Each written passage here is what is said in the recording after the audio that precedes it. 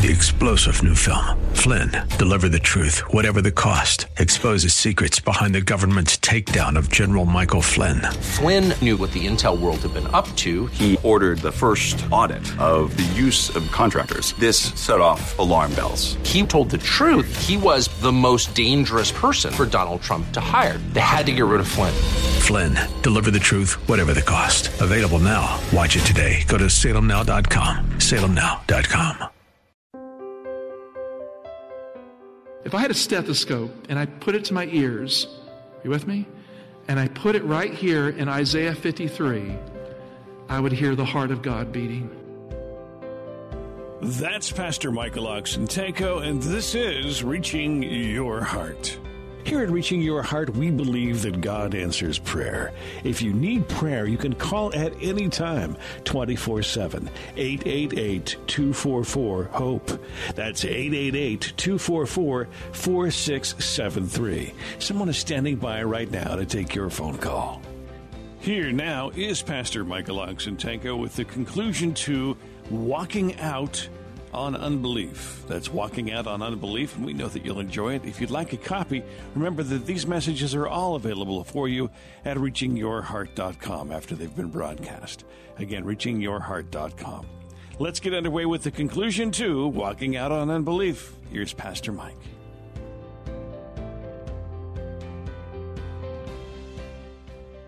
The Word of God is the divine seed in Scripture. Jesus spoke of in his parables that is sown in the dead hearts of men and women in the world, overcome with fear and perplexity. And the words of Jesus makes hopeless lives live again. Now look at 1 Peter 1:23.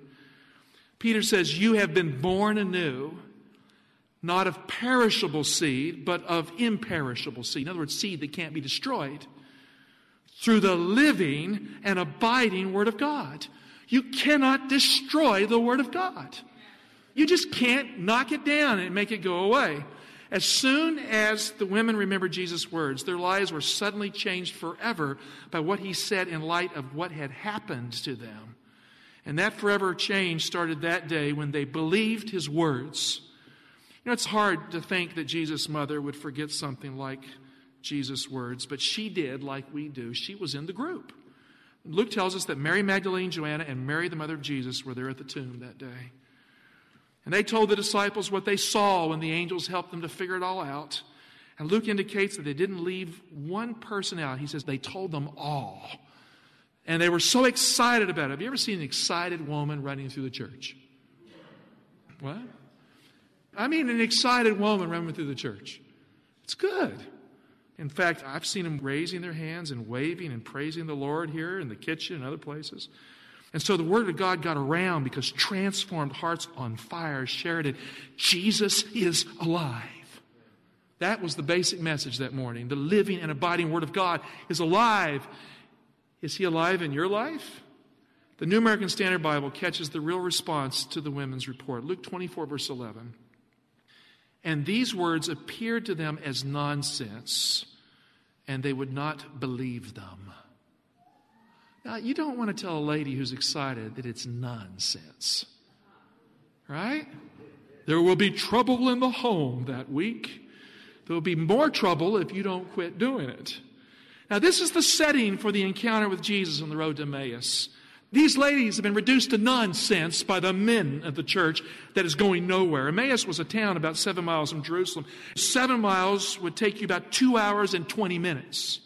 That's a good enough time for a Bible study if you can remember what's in the Bible walking along the way. Luke 24:13, that very day, 2 of them were going to a village named Emmaus, about 7 miles from Jerusalem, and talking with each other about all these things that had happened. Verse 15.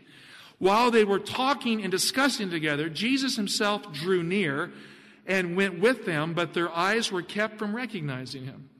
Now in the walk, Jesus shows up and Jesus speaks up. And Jesus asks the question in verse 17, what is your conversation about?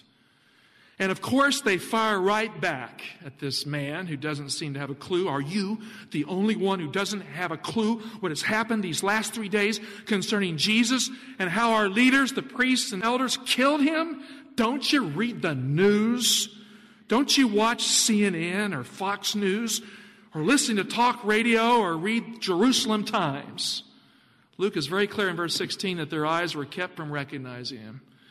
And no supernatural evidence is given to turn the tide of unbelief here that day, except the evidence that comes from the Bible on the way.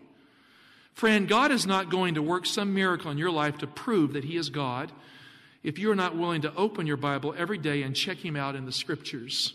Some people say, well, if God would just show me that He exists. Have you read your Bible enough to check Him out? There's evidence that He exists. The prophetic evidence of the Bible is profoundly deep. The linguistic evidence in the Bible is profoundly deep and clear when it is seen, and you can find it. In verse 17, Luke records that Cleopas and his friend were sad. They considered Jesus a prophet. Mighty indeed, they say, and they had a hope in their hearts, and it's written in the text that He would redeem Israel, that He would save them. And when He died, that hope died with Him. Look at verse 21, Luke 24. But we had hoped. Is that present tense or past tense? We had hoped that He was the one to redeem Israel. In other words, the Messiah. Yes, and besides all this, it is now the third day since this happened. In other words, our hope was alive 3 days ago. It's not alive today. Moreover, some women of our company, and see, this is the link in the story, some women of our company amazed us. Well, they had told them that they were full of nonsense. Look what it says. They were at the tomb early in the morning and did not find His body. And they came back saying that they had even seen a vision of angels who said that He was alive. And some of those who were with us went to the tomb and found it just as the women had said, but Him they did not see. Now, in the context, the miracle of what the women saw was taken to be nothing more than a madness of what they did not see when they got to the tomb. Isn't that amazing? That's the problem with miracles. They are never really good enough for the kind of faith that lasts. Right? You can always reason a miracle away in hard times. Well, it didn't happen because of this. You can find some hole in it, and so your faith can falter. And when the miracle is questionable, it can come to naught in your mind and thus not work for you.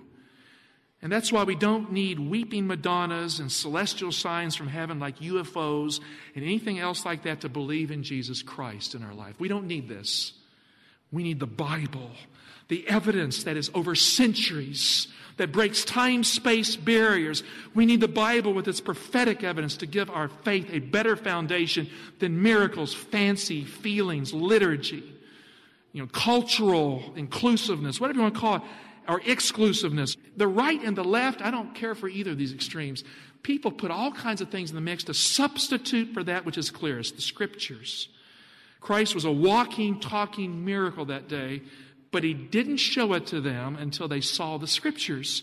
And so the walking miracle they couldn't recognize rebuked them for their unbelief in the Bible. Look at Luke 24, verse 25. And He said to them, "O foolish men." Now, what do they call these ladies?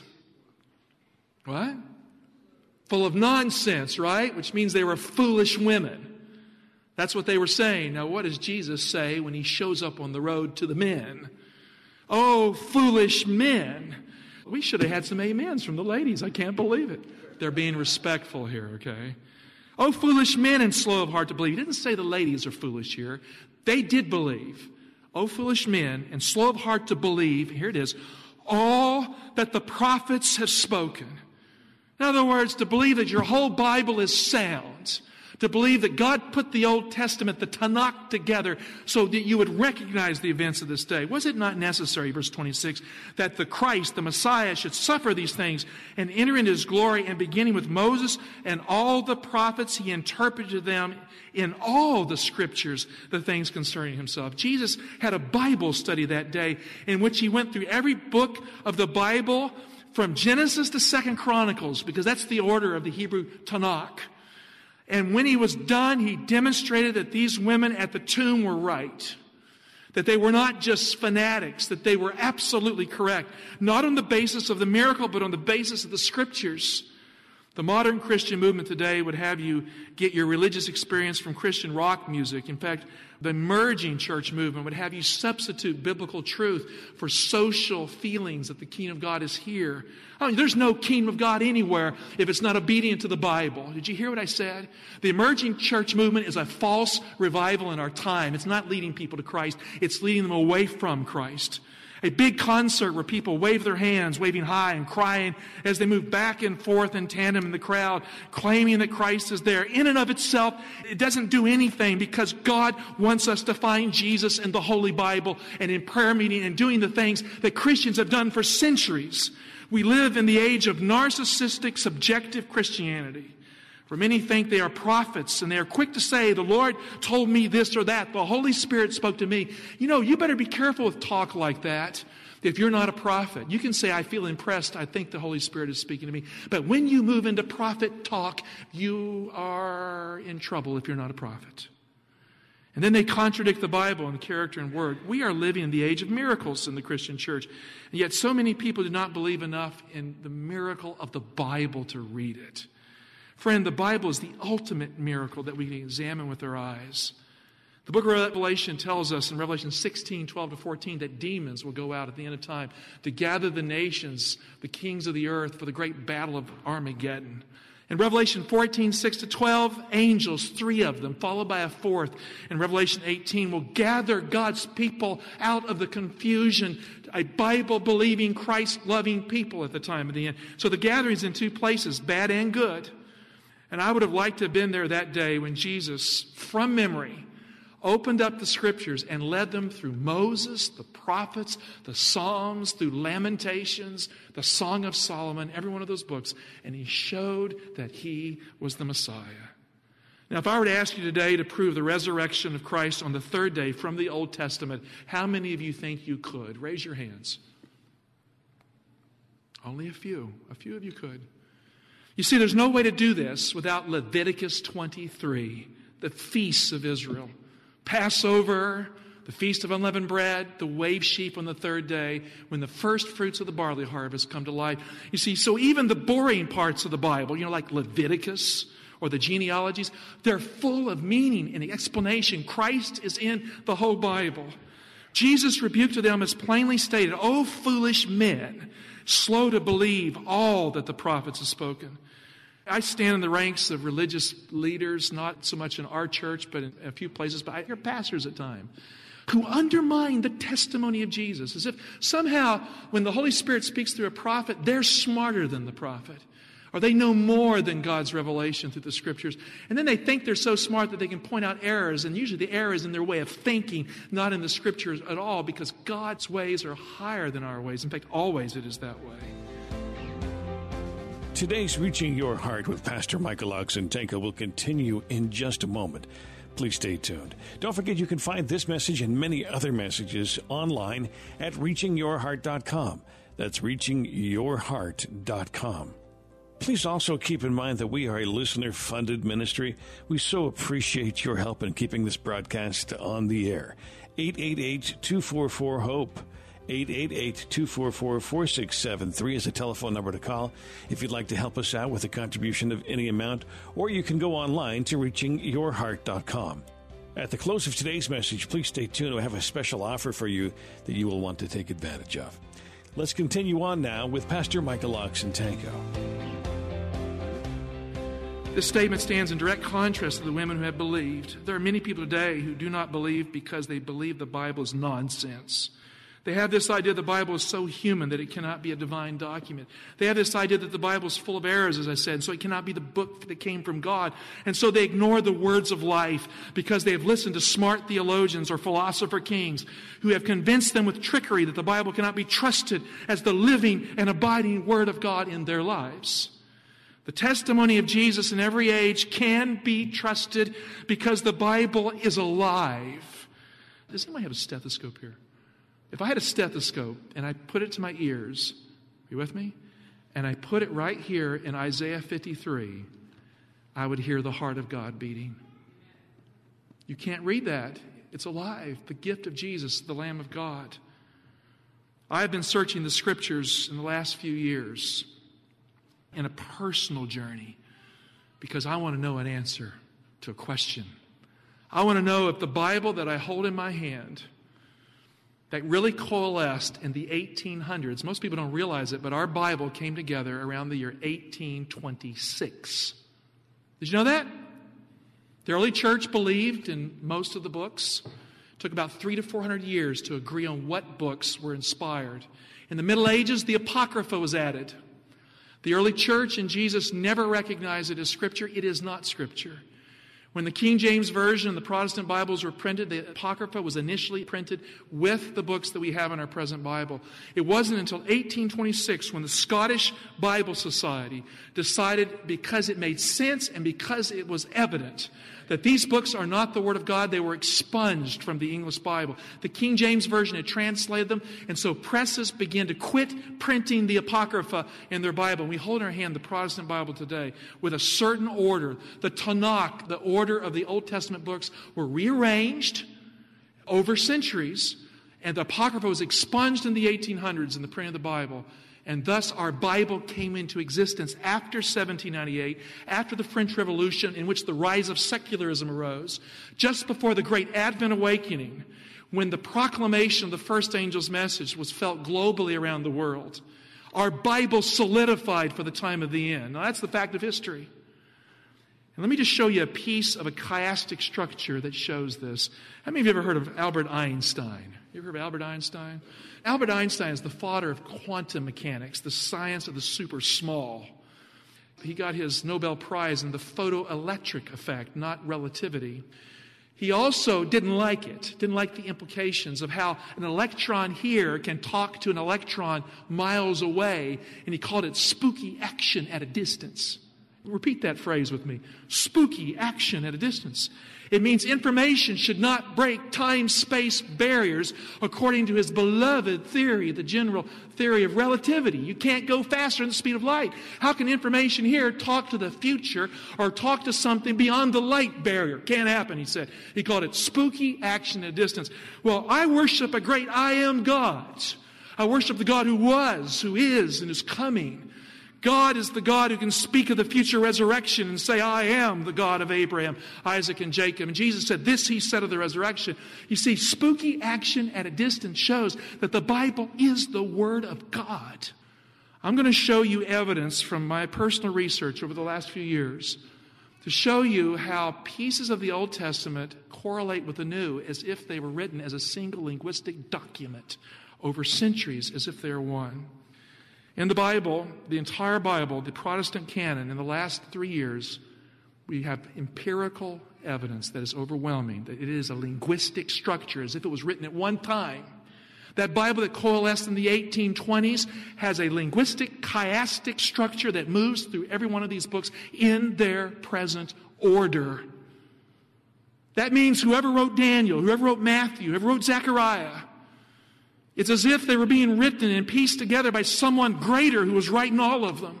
Because it's not the word of men, as we often say in our faithlessness. It is the abiding and living Word of God. Christ arranged the Scriptures at the time of the end as if it had been written that way all along. The experts say the Bible can't break those kind of barriers. The experts are wrong.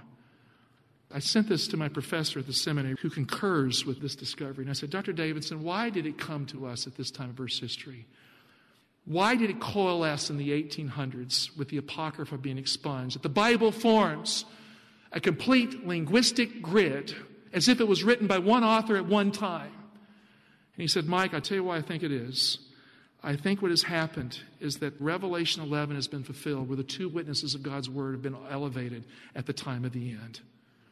Now, I am trying to illustrate to you in only one simple way that Zechariah makes sense with Hebrews because it's not two books, it's one book, it's the Bible. The Word of God is in agreement. The linguistic connections, the thematic connections are written as if it's a single book. God has given us His Word so that we can study it like science or live on it like a daily devotional book. It works in every level, and it is the abiding and living Word of God. And so the travelers on the road to Emmaus arrived that day at their house, and they invited Jesus in to their home, because He was so good with the Bible. You know, we should do the same with Jesus in the Bible. And when Jesus came into their house, He sat down with them, and they had a good supper together with Him. I'd like to eat with Jesus one day, wouldn't you? On each side of Jesus' death, there was a supper. The Lord's Supper was on the night He was betrayed. And the second supper, as they arrived at Emmaus, was on the evening He was raised from the dead. And between the two suppers, we have the cross of Christ and the resurrection of Christ. And friend, we need to feed on these two things in our lives until Jesus comes again. It will not stop feeding on them even then. You know, I have bread in my life. How many of you like to bake bread? You want baked bread around here? Well, you know, I need to break bread from the Bible every now and then in my life. Are you that way? I need it right here from God's Word. We need the gospel bread in the church to escape the power of the tomb that has taken over the church. You know, the reason why I spent the last 5 years doing this research was because a theologian in our church told me that the Bible can't do this kind of thing. Did you hear me? So he was unwilling to look at the evidence of other discoveries. And I set aside the book I'm writing, Omare Chazon, and then I took the step to attack the issue of the canon of Scripture itself. And friend, we possess in our hands, as the remnant church of the apocalypse, the Word of God, as all Protestant churches do. My prayer is to show this material in the shadow of Spectrum magazine, which has done tremendous harm to the truth of God at this time. There are souls that will be lost in the kingdom because of the attitude of unbelief that this magazine and others who have put forth. And I'm going to the shadow of that magazine and that culture to put that evidence out there. Because by God's grace, the remnant church will believe in the Bible and the testimony of Jesus again. And we need not fear what super smart theologian types have to say. The evidence is overwhelming. And we have reason to believe. You know, you got me going today. I had to share that with you. Why? Because my heart is burning with the thrill of what the Bible and the testimony of Jesus contains for us as a people. We need the bread that is broken in the church. We need to expunge this other stuff that brings the church down. If you're avoiding prayer meeting, then you ought to start coming to prayer meeting. You know, we teach and preach the Word of God in prayer meeting. Happens in small groups and homes as well. Luke indicates that Jesus turned to stay with them. It's kind of like the message of the Laodicean church. Christ has been knocking at the door for a long time, and I want to come in and sup with you and you with me, but you won't even believe in the Bible like you should anymore. Let me come in. And so Jesus went in to eat with them inside their house. Luke 24:30. And when he was at table with them, he took the bread and he blessed it and broke it and he gave it to them. No doubt they saw at that moment, as he took the bread and he broke it, they saw the nail prints in his hands. It doesn't say it, but they must have. Look at verse 31 in the text. And their eyes were opened, and they recognized him, and he vanished out of their sight. That's a miracle. The miracle of verse 31 is mentioned in passing here to get to the real stuff of verse 32. Why?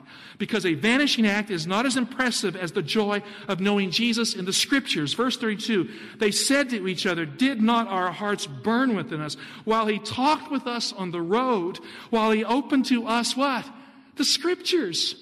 You see, the real joy comes when we understand the Bible as the Word of God. We can see it as it traces the life of Christ. We can see the evidence that points to who He is. And thus the miracle isn't done away with as it could have been, because vanishing acts happen all the time. But the Scriptures are living and abiding. They don't go away. When Christ appeared in that upper room, and the men to Emmaus had run back that evening along the same road, they came to the room and Jesus was there. And he ate that piece of fish to prove he was alive. He opened up their minds, it says, to understand the Scriptures. You know, we need to pray in our church, in our lives, that God opens our hearts and opens our minds to understand and believe the Word of God. To believe the Word of God. May Jesus bless you and keep you in the living and abiding Word of God. Father, I pray for a new day in our personal devotional lives. Not where we're doing chiastic structures every minute, Lord, but we're reading it as the bread and Word of God in our lives. But Lord, I pray for a new day for the thinkers of this church, that they'll stop trying to think smart thoughts without the Bible, and that we will once again be fully committed to the book that has given us the truth for this day. And Lord, help us in humility to love the people of God and to be loved by you and to walk and grow in the living and abiding Word. In Jesus' name, who is the Word. Amen.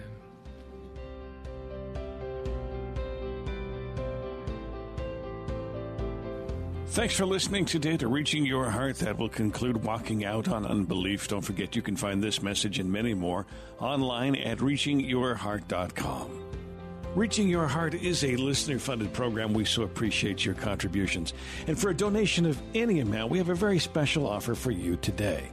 At a time when many people have accepted the evolutionary hypothesis, Seeing is Believing is a book that reveals the remarkable design in nature, demonstrating a mastermind behind all of creation. Where there is design, there must be a designer. Where there is intelligent design, there must be an intelligent designer. Your faith will be strengthened as you read this book. Seeing is Believing. Call today for your copy. Your donation of any size helps us to stay on the air, and we appreciate your support. Here's the phone number, 888-244-HOPE. That's 888-244-4673. Call now, 888-244-HOPE. If you would like to listen to this message again, it is available for you at reachingyourheart.com. Once again, reachingyourheart.com. There are many messages available along with this broadcast as well. Thanks for listening today, and as always, we want you to know that we do pray that God is reaching your heart.